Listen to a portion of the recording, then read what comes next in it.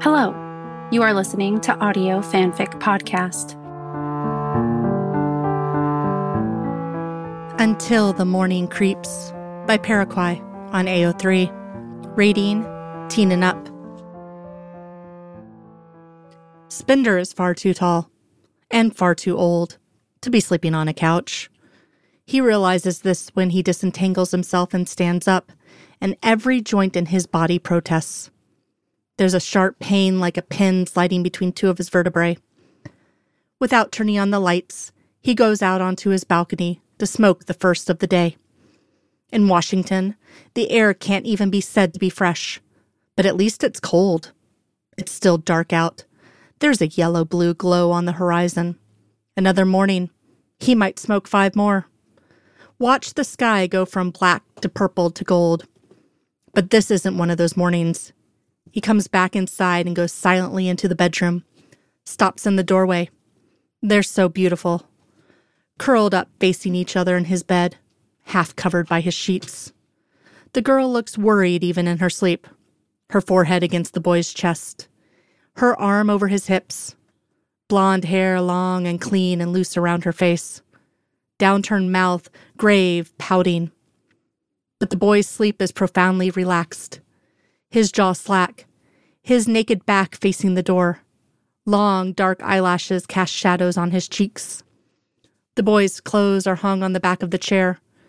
Spender pulls the chair over to the side of the bed and sits, watching them for a minute, half thinking they'll awaken from the pressure of his eyes alone. The girl shifts uncomfortably, murmurs in her sleep, clutches tighter to the boy's hips. The boy may as well be comatose. Spender leans in and touches the boy's arm, lets his hand rest on it, feels the heat of the skin, the contour of the muscle beneath, smooth, taut skin, blue-gray in the glow of the thin Venetian blinds. He rubs gently, squeezes. The boy stirs, rolls over towards the touch, opens his eyes, almost black like deep water in the moonlight. To his credit, the boy doesn't startle, just looks with those liquid dark eyes, betraying no consciousness, intelligent, the way an animal's eyes are intelligent. "What time is it?" he mumbles roughly. "Almost 5:30.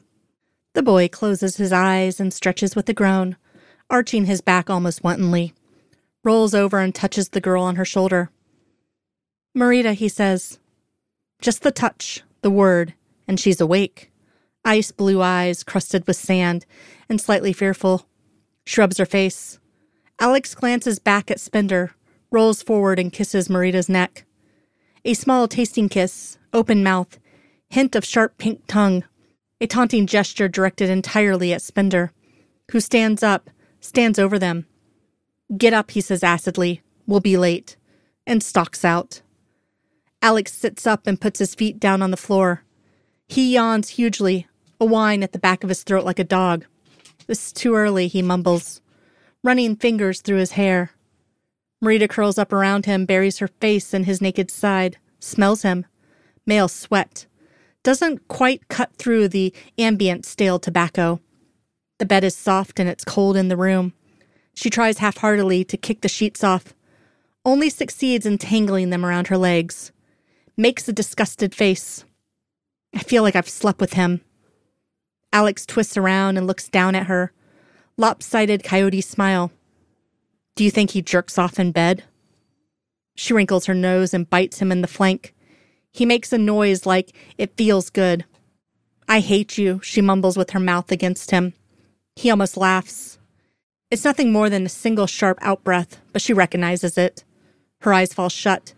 His weight disappears from beside her. The mattress pushes against her cheek as it springs back up. There's the buzz of his fingernails against the sheet as he takes the gun from under Spender's pillow. 2 soft steps.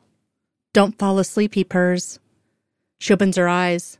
He's misstepped, half turned to look back at her, naked in the near dark, gun in his hand.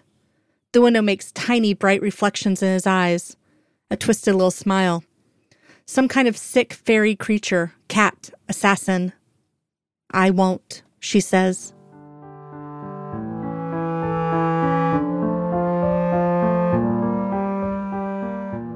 If you like this story and would like to contribute, you can do so by going to our Patreon page at www.patreon.com/audiofanficpod.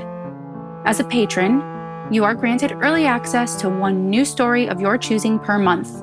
Thank you for listening, and remember, the stories are out there.